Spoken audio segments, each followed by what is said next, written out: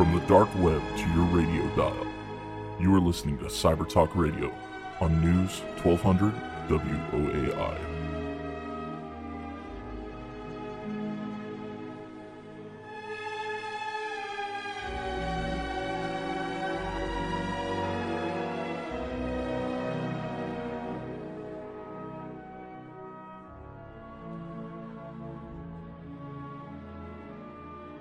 Welcome to Cyber Talk Radio. I'm your host, Brett Pyatt, a 20-year internet security veteran. This week, we're going to be talking about one of the hottest topics on the internet. We were just discussing before we went on air. I said, I think if your Google profile is a little bit geeky and nerdy and security enough, if you type in the phrase how to, it may just automatically populate there for you in the search suggestions. The next thing that we're going to talk about here with our guest this week, which is how to secure WordPress. For those of you that are not in the tech side of the world, WordPress is the thing that powers almost a quarter of the internet. If you're out there and you go to a website for your favorite store, your restaurant, a business that you may, law firm, a medical practice, all of those things, there's at least a 1 in 4 chance and maybe a 50% chance on those type of businesses that it's running on a WordPress site. We're joined today by a real expert in this from a company that runs hundreds of thousands, maybe millions of WordPress sites. I don't know if they disclose these numbers, but a ton of them for web design agencies, for individual businesses, and for enterprises. So Justin, thank you for coming to join us this week. Yeah, it's really good to be here. Thanks for having me. Yeah. So your day job is to keep this stuff safe. Day job is to keep WordPress safe. Yes. Yeah. So can you, for those listening that have not heard of WordPress before, I mean, I shared a little stats about it's a quarter of the internet, but what is it? How did it get there? And why are people building so many websites on it? Yeah, so WordPress it's open source technology for one, which means the code is open source. Anyone can contribute to it. You just need to have expertise in it, and you need to go through the proper channels to actually contribute to it. So people really appreciate that aspect of it, and they get transparency into what's actually happening. And then in addition to that, so it's a content management system, which means you don't necessarily have to code everything in your website. You actually get to go in, and there's a nice UI, and you can actually visually configure what's going to happen in your website, and you don't necessarily have to know how to write PHP code or Python code or anything like that. You can actually just be a novice web user and go in and create your own website with some pretty looking themes. And one of the things about WordPress that's made it so successful, along with the open source, is it's adopted a very pluggable architecture. So there's just massive amounts of WordPress plugins, WordPress themes, and you can go through and, for instance, when you're setting up your site, the first thing you do is like, okay, well, what kind of theme do I want to start with? Maybe I'm creating a shop. I'm going to sell necklaces. So I'm going to go look for e-commerce based themes, and there's thousands of them out there, right? And then there's some great plugins like WooCommerce that allow you to really like set up and manage your site. So it helps you to price items, helps you to be able to like track your inventory and all that stuff that just makes it very user friendly for people that aren't extremely tech savvy. And then basically you can go from that and like you start looking at, okay, what kind of functionality do I want on my site? I want users to be able to interact with me on social media. So I'll go install some social media plugins, and it allows you to very quickly connect all the pieces together. And it also gives you the flexibility to sort of dive under the hood too if you want to. It's open source. All the code is there and available for you, and that includes the plugins. So when you install a plugin, if you need to tweak it a little bit, if you need to tweak a theme, and you're savvy enough to go in there and sort of get your hands dirty, you can customize it as much as you want to. Yeah, but for those that are not technically savvy, I mean, it's as easy as using a web-based email. So, like, if you're going to edit a page on your website, if you can go in and use a web browser-based email client and you can edit and send an email to somebody, you can edit a web page on your site. So that's how easy WordPress makes it. And with that accessibility, and then as Justin described, this pluggable and modular architecture, this is where the complexity comes in. And for those cybersecurity professionals out there, they hear the word complexity and they scream in terror in a way. This complexity makes it difficult to understand all the pieces, the components, and for the attackers, they only need to find one chink in the armor. They only need to find one weakness. You can secure 99 out of 100 things on your site, but if they find one flaw, then they can get in and go from there. So, Justin, as you talked about WordPress, the code is open source, and many of the folks say, well, open source should be the safest thing ever because everyone can audit the code. Millions of people have seen it. So is open source just not as secure as folks think, or what is it that really drives some of this security vulnerability in the WordPress architecture? Right. So that's a great observation to make with it being open source. You get a lot of eyes on the code, which admittedly makes code quality a lot better overall, but still not perfect, right? Humans aren't perfect. Everyone's not reviewing every tiny piece of code that goes in. Like you have a set of reviewers and someone might happen to look at some code, but once again, it depends on who's putting that in there, who's looking at it, and what their expertise and thought process is. And it's not always perfect. So even with all those eyes on it, you'll still have problems. And one of the things with WordPress as well, so the great plugin theme ecosystem, you have thousands out there, as I mentioned. That also means thousands of developers of varying quality that are developing and publishing these plugins and themes.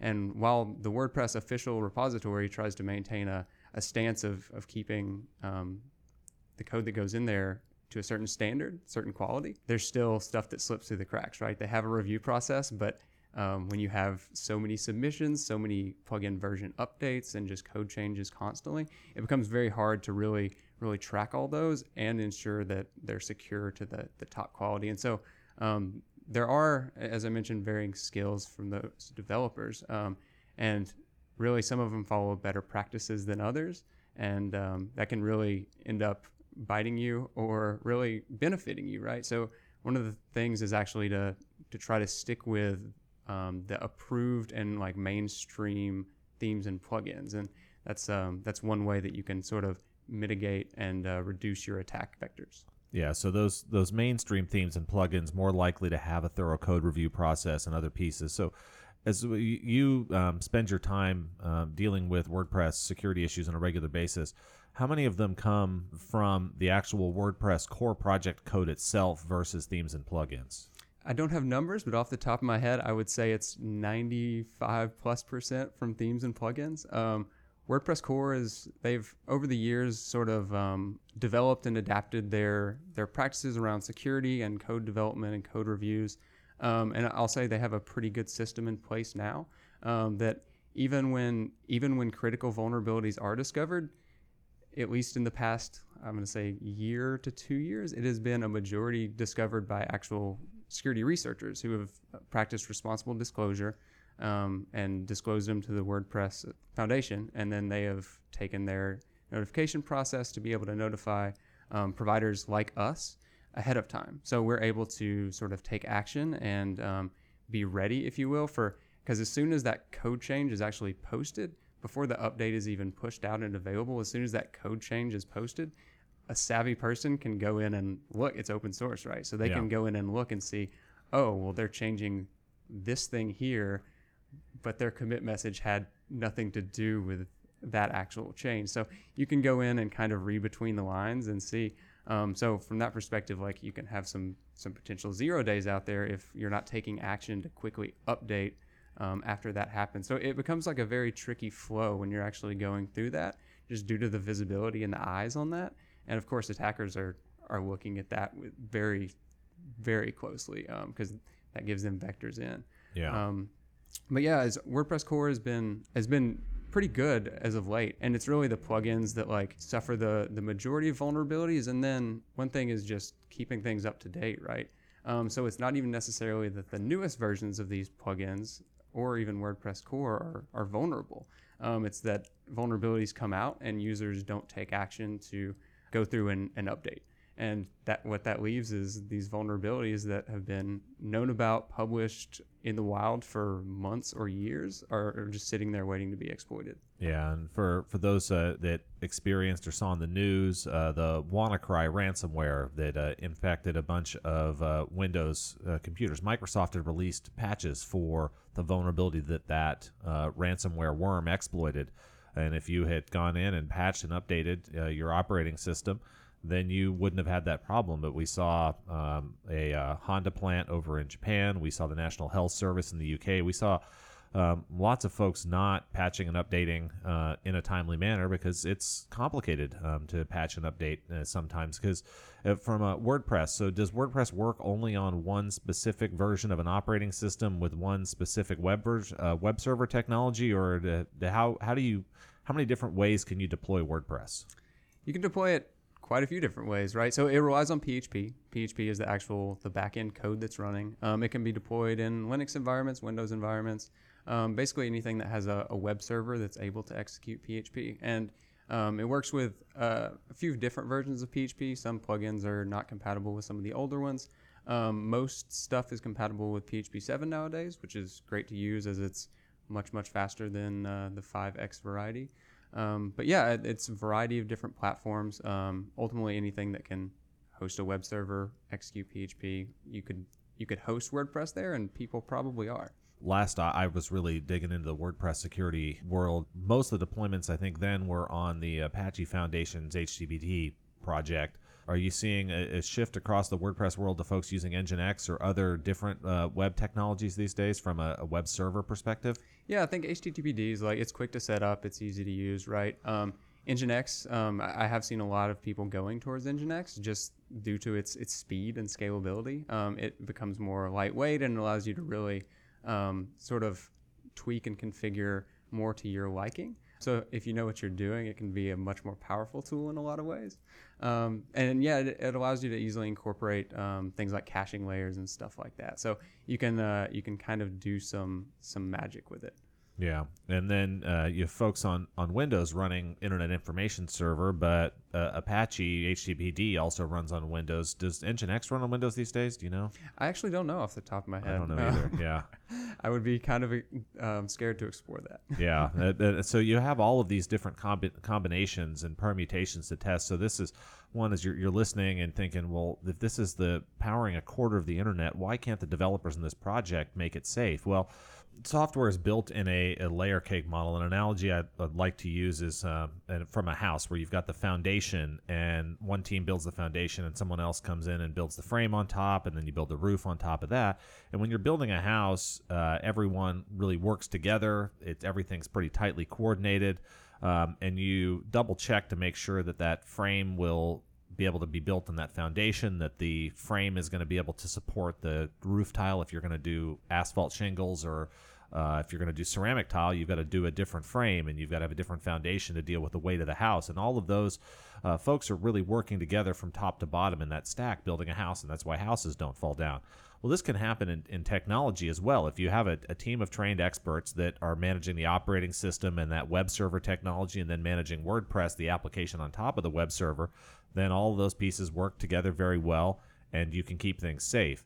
But the folks that are building the foundation, if they're not talking to the folks that are going to come put the frame and the roof on the house, and you've got folks that are not experts, now it makes it into a spot where you end up with any one of those areas. If you have a problem, then WordPress ends up ultimately getting blamed for all of these because it's the application there at the front. Like if the roof leaks or the roof has a problem and the roof has to get replaced, you're not often going to blame the framing guy or blame the foundation guy. You're going to end up blaming the roofer for the roof having a problem. And this is, I think, where WordPress gets picked on and maybe beat up a little bit out there, where it doesn't necessarily deserve some of the rap that it gets. It could be a flaw anywhere in the stack below it, and it just happens to be that WordPress is the application running on that shaky foundation. Yeah, that's definitely true, and I really like that analogy. So when you're thinking about security threats and modeling and where, if you're hosting a website, what you need to be worried about, it's all the way from you think about the server, the operating system that's hosting. So whether it be Windows-based, Unix-based, you're going to have to worry about threats on that level. And then you worry about your HTTP server. So like if you're running Apache, HTTPD, if you're running Nginx, whatever that layer might be. As well as your PHP configuration, right? Like what version of PHP are you using? What is it vulnerable to? How have you configured that environment? Is it actually a safe configuration you've put into place there? And then that goes all the way to the WordPress, like the application layer, right? So, and then there's tons just on the front end there that if it's not properly managed and configured, and it can be a serious risk to you. And for a lot of users, it's just the not knowing exactly how they should be configuring that and not following the best practices. And so I really like to preach education in that sense, to go out and do your research and understand like the threat model that you face. And if you're using like a managed platform provider like us, so we're managing everything but the WordPress for you. You just need to worry about that WordPress piece. If you're super techie and you want to take on that whole stack, like you're welcome to, but that's much more that you have to worry about and be educated on and be up to speed on. And like we kind of mentioned earlier, it takes a lot of active effort. So you constantly have to be monitoring and updating these components to make sure you don't fall behind. Attackers aren't falling behind, and so if you're slacking on those updates and really staying with it, you're ultimately going to pay the price at some point. And it becomes a lot to take in and manage, and that's why you see a lot of people gravitating towards like these managed providers that are able to give them sort of like a sandboxed environment to where you say, okay, we're going to take care of all this stuff for you, and here's your instance, and that's all you have to worry about at that point. You're listening to 1200 WAI. This is Cyber Talk Radio, and this week we're talking WordPress security. I'm joined with Justin Daly, security manager and engineer at WP Engine, a company that takes care and, as he was mentioning, runs secure WordPress environments for folks to then build and run their websites and web WordPress-based applications on top of. So yeah, and as you're going through talking about this, the updating, maintaining, it's one in the technology world, I think, especially we see with the open source, you get this really do-it-yourself crowd. And from a home perspective, like I think a lot of folks in that do-it-yourself crowd, they'll tinker with things. You might do a little repair underneath the sink. You might hang a new light fixture. But most of the time, people aren't like plumbing a whole new bathroom themselves, or they're not going to Home Depot, and you could go buy all the parts to build your own bathroom from scratch. But you can't do this. You need permits. You need all these things. In the technology world, you don't need permits or anything. You can go download the source code. You can get a website up and running. You can do all of this stuff without any of those. And I think we see a lot of folks, because there's an article on there on how to set up a WordPress site for your business. You can Google that, and you're going to find a list of millions of articles on the internet telling you all about how to do that. And it's going to show you how to set up a WordPress site for your business in 3 simple steps. I'll bet that post exists as well. And you're going to go, wow, I can do this and do it well. And you can set it up, and you can make the site look pretty with themes, as Justin mentioned. And if you missed the early part of our conversation, we post a rebroadcast, and we put this up online on iTunes Podcasts, Pocket Casts, or on our website at www.cybertalkradio.com.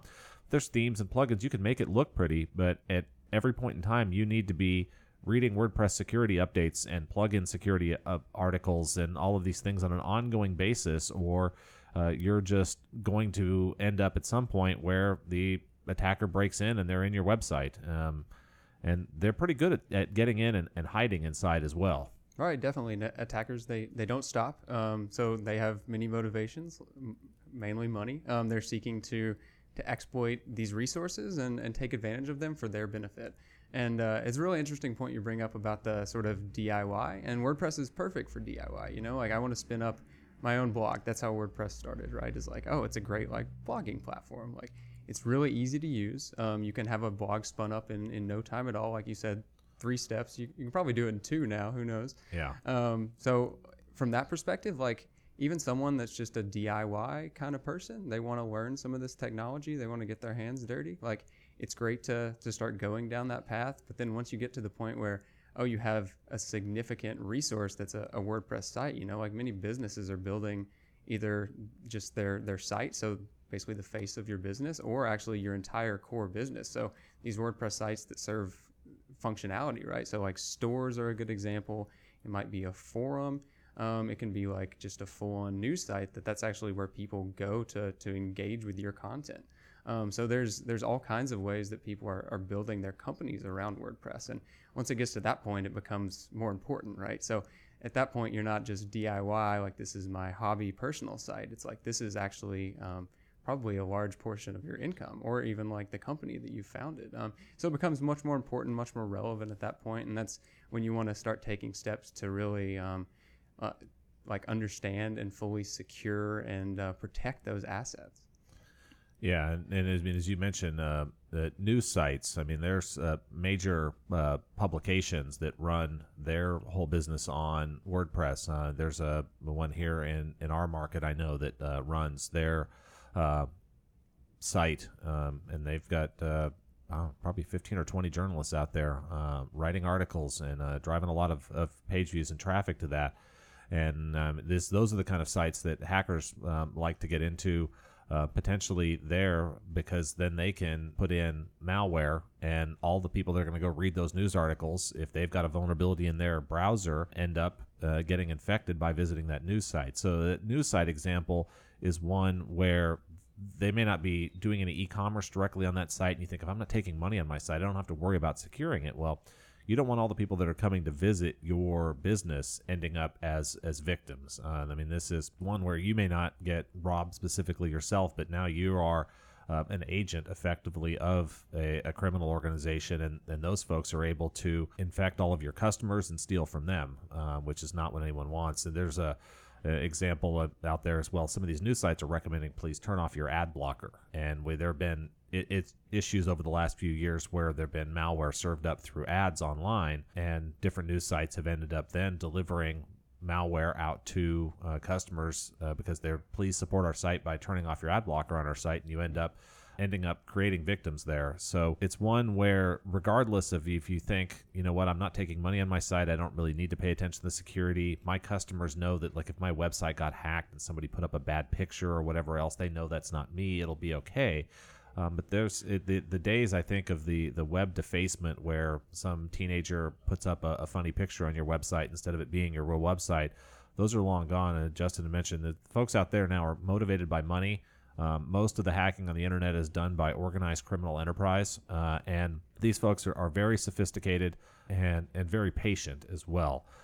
So we're getting ready here in a couple of minutes for the news, traffic, and weather update at the bottom of the hour. The second half of the program this week, we're going to deep dive into some of what is Justin's daily life. What does it look like in the week of a WordPress security team? What's patching, updating, management? How many people does this really take to keep things safe? I want to go into that level of detail.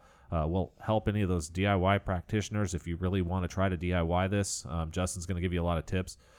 My real recommendation, unless you're operating at a very, very large scale, I mean, if you're a top 10 newspaper, you should have your own security team. Maybe you should try to go do what Justin's doing. If you're not at that scale, if you're not one of the top 100 e-commerce sites online, you probably should not be trying to hire a security team and do this stuff yourself. There's not a ton of folks out there in the market like Justin.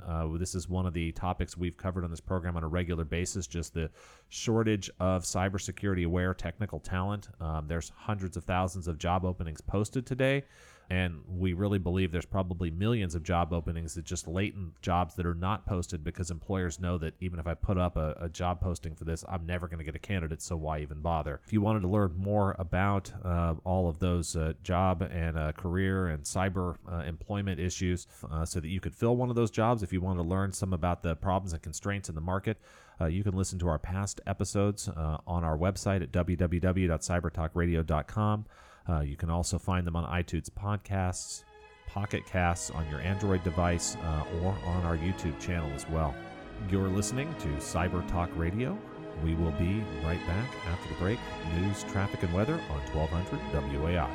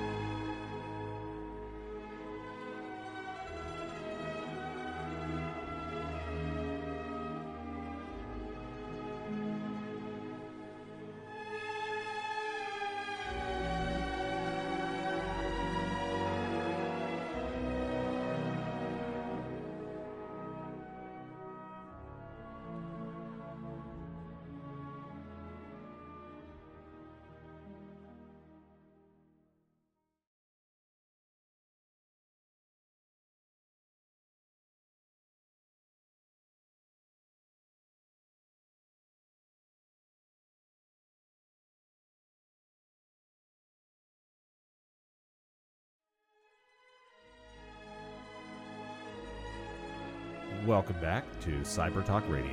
I'm your host, Brett Pyatt, a 20-year internet security veteran.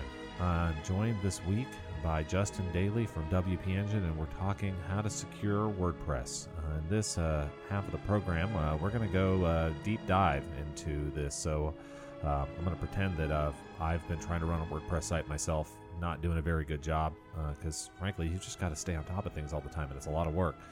So Justin's going to walk us through all of the things that he would do if I handed him my WordPress site and handed him root access to my server, and he's going to start going through from there to dig in.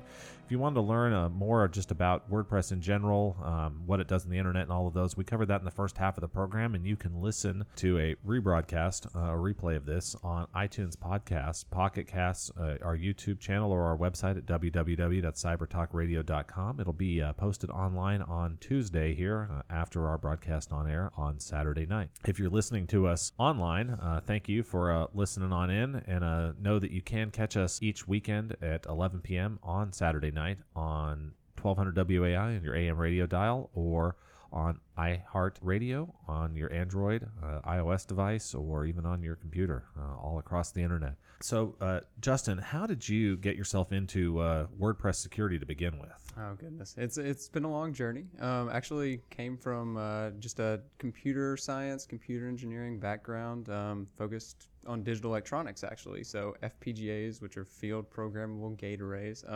It's a very hardware digital focused, but I've always kind of gravitated towards the software side, kept part of my head in that side of things, and also in the security world through the years, and just sort of gravitated that way professionally as well, and wound up at WP Engine with no prior WordPress experience, but it's been a ride to sort of learn all of that exposure and just see the many ways that WordPress is used, and just the power of WordPress, and also see, of course, the security side of it is what interests me heavily, and that's how many different ways people can take advantage of people using WordPress and then just the web in general. Yeah, so if you're thinking about a security job in cybersecurity or WordPress or any of these, as Justin said there, I think if you have a solid fundamental background in technology, and then you have the attitude to learn, to dig in, to improve your skills on a daily basis, there's opportunities out there for you. So don't feel like you need to go back and get a college degree in cybersecurity specifically. Those help. They're useful. It's wonderful. They help you think through a lot of frameworks. But if you have the technical skills, understanding, and a desire to go in and learn every day, you can build the skills you need to get a job in these fields. So if you're in there and you're thinking about, well, what should I learn to secure WordPress? So I guess here we go into securing this, Justin. So I've given you my Fedora Linux box. So you've got access to it now. You've got root. You've telnetted in. No, you've not telnetted in. Anyone, if you're running telnet on any machine out there right now, please go in and disable that service. If you don't know how to disable the service, please just turn the server off. So I've used SSH to actually securely connect using approved modern ciphers. So I've done this very, very safely and securely. Yeah, that's good. So yeah, at that point, you're looking at a few things like so you're considering now you have the full stack to think about, right? So you have to start thinking about the base operating system level, right? So you're hosting a website. That means you have to be publicly addressable. So you at least have some ports open to the wide internet. Like you mentioned, Telnet might be one of them. Hopefully it's not. But yeah, that's the first thing you want to look at is like, okay, how am I actually exposed? What services am I running? And it should ideally be as minimal as possible. So you might have SSH because of course you need to connect and actually administer. And then you've probably got 443 for secure HTTP, and then 80 for unsecure HTTP potentially. And then maybe you're looking at, FTP or SFTP for actually uploading files to the server as well. But yeah, I mean, you might have other services running you didn't know about. Maybe you just installed some package that was running, listening on some port, So that's important to take a look at and understand sort of what's installed, what's running on that system, as well as like, are you keeping it up to date? How are you managing that system, and what are your practices around that, right? Are you patching on a regular basis, daily, weekly? Any sort of cadence there? Are you tapping into any sort of threat feeds to understand when your installed packages are becoming vulnerable? Yeah. All things to think about, and just knowing how you're exposed on that level, because the reality is if you're hosting a website on the internet, you're in publicly addressable space, so you're fair game. And even more so if you have a domain tied to your IP address, then it's not just random scanners that are going to come and find you. It's people that see your domain, that visit your website. So it makes you a target in a lot of different ways. And you'll commonly see people that are hosting websites on servers that are doing other things as well. They might be hosting like IRC servers or just ridiculous things. And it's funny to see how many things people overlook and what they just don't lock down. Yeah. So one of the things that we haven't mentioned yet, that you need a database as well to run with WordPress. It's almost always run with MySQL, the most common database to run with it. There's ways to run it with other databases, but it's almost always running with MySQL. So if you're going to go in and you're running a WordPress site, MySQL has to listen on a port as well. WordPress communicates with it over an open port. And so on that machine, looking at the interface configuration, you should have a loopback or a local interface. You should have another IP address on that machine that MySQL is listening on. MySQL should not be listening on the internet routable IP address. It should not be, especially on the one that's mapped to your website. Like if we scan your website from the IP it's listening on or from your domain name to get to the IP, we shouldn't see the MySQL port there. We also should not see the PHP MyAdmin, or we shouldn't see the MySQL admin, as a lot of people use these web add-ins, add-ons and plugins to manage, to make these things simpler to take the operations, because running a database can be kind of complicated. But you can use those tools, but they need to not be on that publicly routable address. And that's one of the real common configuration errors I see out there. Yeah, absolutely. And MySQL is way up there for concern, right? Because if access to that if someone's able to gain access to that, that's essentially control of your website. That's where WordPress pulls everything from. That's where it stores all the posts, all your content, all your media, everything. So we actually see compromises where people will get access to a site. Maybe they find like a SQL injection, or maybe you actually left your SQL configuration in the default mode, and so your port is just exposed. And what they'll do is they'll inject their content into your WP headers. And so what that means is every time someone loads a page, it populates with that WP header from the database, and that actually might contain some malicious content like we were talking about earlier, or maybe they're just injecting their own ads into your page, and therefore all your page views are translating into ad revenue for them, right? So yeah, that's a really great thing to look out for. And just to sort of inform our listeners, like one of the tools that people use to just sort of profile servers, Nmap, basically network mapper. And so what that does is you just point it at an IP address, and it will scan. You can scan all ports if you want, or you can do quick cursory scans and sort of just scan the most highly used ports. So MySQL has a default port that it listens on. So what people will do is they'll take IP ranges and they'll just scan across them with Nmap, and they'll seek to identify servers that have these vulnerable services that are listening. And they'll do things like they'll enumerate that, and then they'll go through and try to either connect if there's no authentication, or they'll start trying to brute force those things. And so that's another thing to think about as well. If you don't have protections on those services, then that's a possible vector that they can also get you by.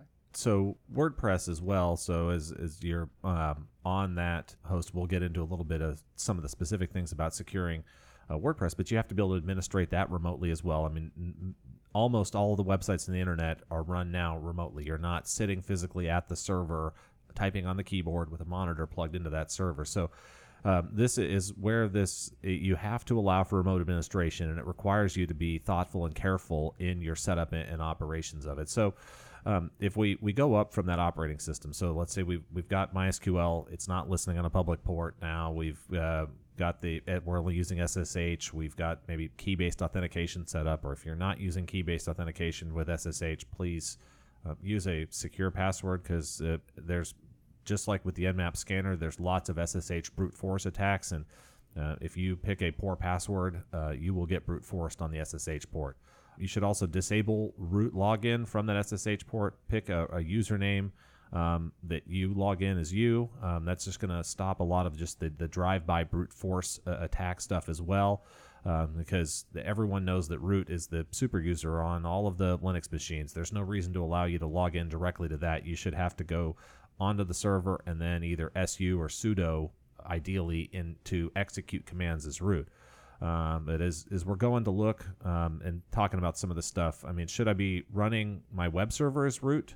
Should PHP be running as root, or what do you do from that user and group permission setup piece? Yeah, that's a great. So as far as that layer goes, like you obviously never want that to be executing as root, right? Because what that means is any of your web application code actually has root privileges, which translates to ownership of the machine, right? So you want to run that in the most contained environment you can. And there's various ways to achieve that. One is by not executing as that root user, creating a user. www data is like the standard, like across almost everything. Like you're just going to create a www data user and you're going to have your web server execute code as that user. And what you want to do with that user is lock the permissions down to exactly what your web application needs to access. And so what that turns out to be is it's a short list of things, mainly your web content directory, so your web root directory, as well as some other various things on the OS that it's going to need to access to actually run and perform its function. Another important thing to think about there is your database credentials. So WordPress connects to the database. How is it connecting to the database? Is it connecting as a root user, or is it connecting as an actual database user? Many people probably don't realize, but if you have root access in a MySQL database, there's lots of ways to translate that into root access to a machine. Yeah. You basically have unfettered access to all the MySQL functions, which can translate into just compromises from many different angles. So really important things to think about is like, what permissions does your application have when it's executing on your machine itself? Yeah, MySQL should also not be running as root. It should have its own separate database user, whether you call it MySQL or whether you call it local database or whatever you call it. It should run as something else, is not as root. The only thing that should run as root is nothing. I mean, there's basically no process on the machine that needs to run with root permissions as a remote listening as part of your application. Absolutely. And you always want to follow principle of least privilege, right? So yeah. That's a good way to, we're talking about all these different attack vectors and services. It's even for security experts, it's impossible to account for every potential threat. So what you have to do is you have to build up security in layers, and you have to take precautions and put in mitigations where you can. And the principle of least privilege is a great mitigation, right? So that's just protecting your environment, basically segmenting your environment. So if one portion gets compromised, the entire environment is not compromised. Yeah, and then so one of the other things that recommend is you'll hear defense in depth, you'll hear these different things, but it's basically trying not to rely on just one control. It's like on most people's door on your house, you've got a deadbolt lock, and if you just lock the deadbolt, that's the real safe, super strong lock. But there's also usually a lock on the main doorknob as well. So you've got the deadbolt plus the second little lock, and you can twist them both locked. And is the second one as good and as strong as the deadbolt? No, but if you accidentally forgot to lock the deadbolt once, or the door wasn't exactly seated right, so you thought you twisted the deadbolt, but it didn't get all the way locked, you still haven't left the door completely unlocked. So while we recommend not running MySQL on that internet-facing port, how do folks set up firewalling on their Linux to also then set some local firewall rules to block that MySQL port itself? Yeah, so firewall is another important thing, and you can have a software firewall that actually runs in your Linux environment, or you can have a hardware firewall if you're managing your data center, or if your data center provider gives you access to that as well. And sort of the same thing applies there. And as far as least privilege goes, you only want to allow connections that you expect to happen, and you want to restrict those to the smallest amount of IP space that you can. So basically, even if you are running, say, MySQL and it's listening publicly, you might be doing that because you want to connect remotely from your home, or maybe your VPN, your company's VPN, right? That's actually okay as long as you've properly configured it and configured the listener and also the firewall. So you can lock it down and say, oh, okay, well, we're only going to allow connections to that MySQL port from this one specific IP address. And as long as you are very confident that only you can connect from that IP address, that's actually okay.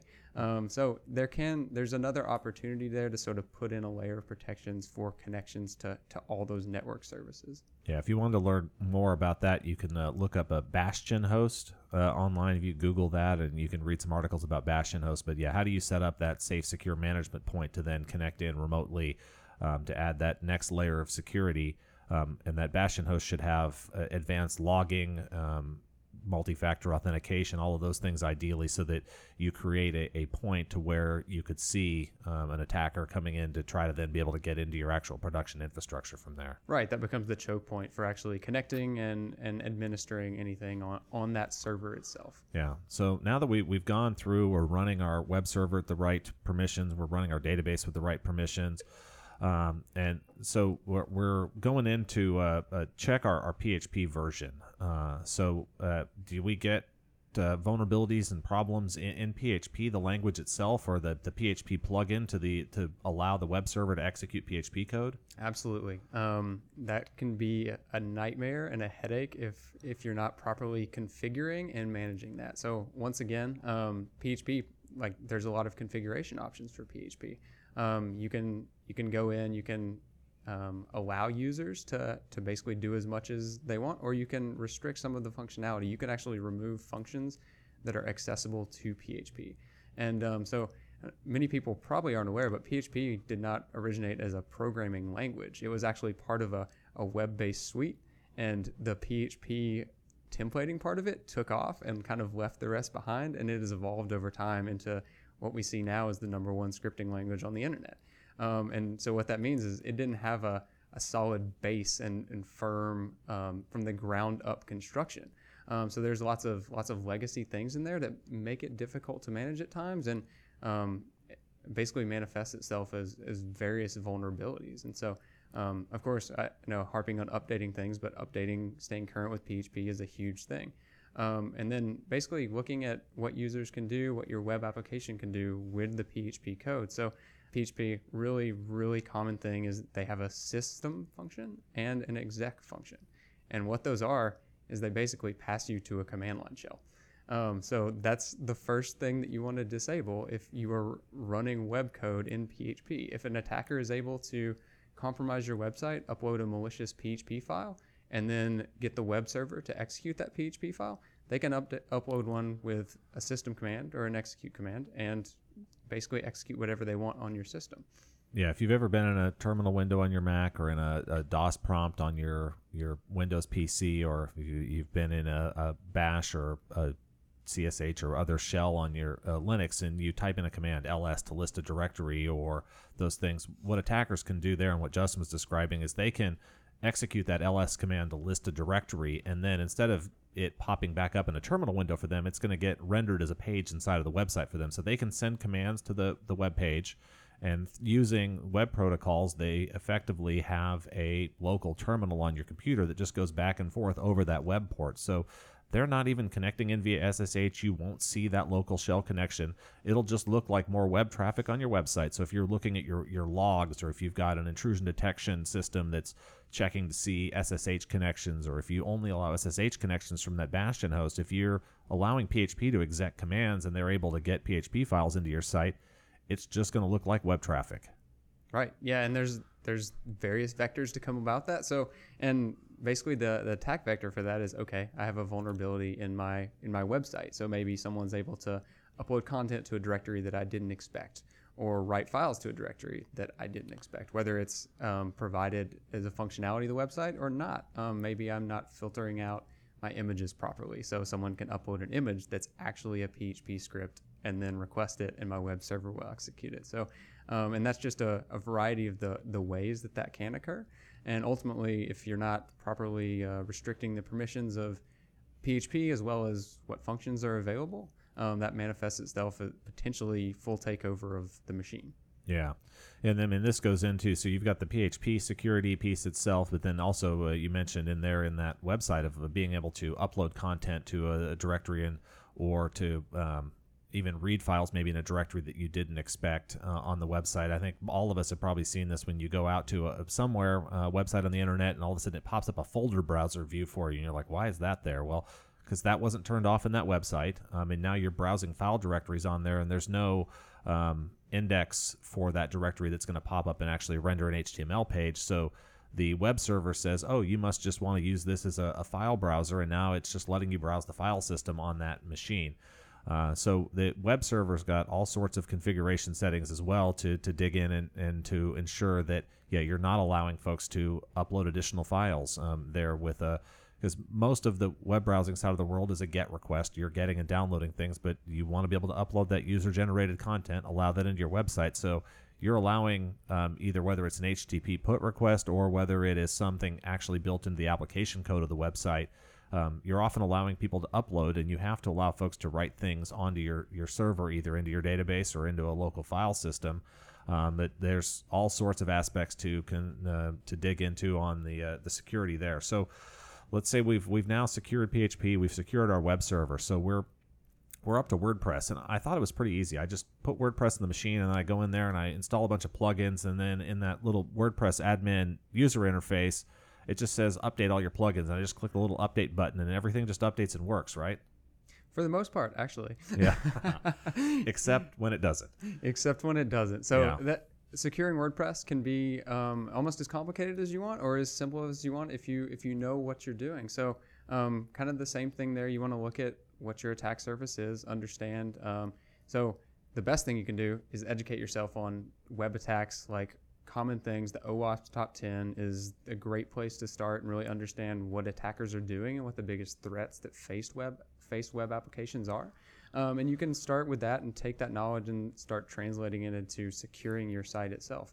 The first, most obvious place that everyone should start is, do you have SSL? Are you supporting TLS? And there is no excuse for anyone at this point to not be using TLS. Let's Encrypt free. Yeah, we both said it. We were free. brain connection right there. Let's Encrypt, free certificates for all. Yes. And it takes no time at all. Our platform actually supports complete integration with it. You can have a certificate set up in under 5 minutes with a few clicks. It's seamless, and it's free for everyone. And what that does is that allows all traffic that's going to and from your website to be encrypted. And that's important for your users. That's also important for you as an administrator. So when you're making changes to this WordPress site, you're connecting to it remotely over the internet and using the WordPress admin panel. And you want to make very, very certain that those connections are encrypted. Otherwise, you face the risk of someone man-in-the-middling you and being able to basically take over your website. Yeah, so on my website, if I'm running WordPress, should I the admin panel, I think it defaults to /wp-admin. That's correct. Yeah, absolutely. Should I leave it there? No. Best practice is to remove that. Also remove, the default admin user that's created. And then so you can sort of do some security by obfuscation there and sort of move things out of the expected place. And what that does is that raises the bar significantly for attackers that are doing these drive-by hits on your site, right? They don't, like, all of a sudden it's not very easy for them to find your login page, and so they'll move on to the next. Yeah, because there's maybe 1 billion WordPress sites on the internet, so right, there's over 1 billion. It's about a quarter of the internet. I think 28% the last time I checked. So it's a wide variety, and you'd be surprised some of the sites that you're on that you're like, oh man, this is actually a WordPress site. Like, it's become a very flexible and expandable platform. Yeah. So going in on WordPress, so you've got themes and plugins, and if I want to pick a theme or a plugin, how do I know if it's safe and secured? Is there a good housekeeping seal of approval out there on themes and plugins? Is there something that says these plugins are safe to use? They've got some reasonable level of auditing and updating and patching, and they have developers in their community that are paying attention to security mailing lists? Yeah, and the most obvious place is the WordPress approved plugin and theme repos. So they have a review process for people submitting plugins to those. Yet, sort of like we talked about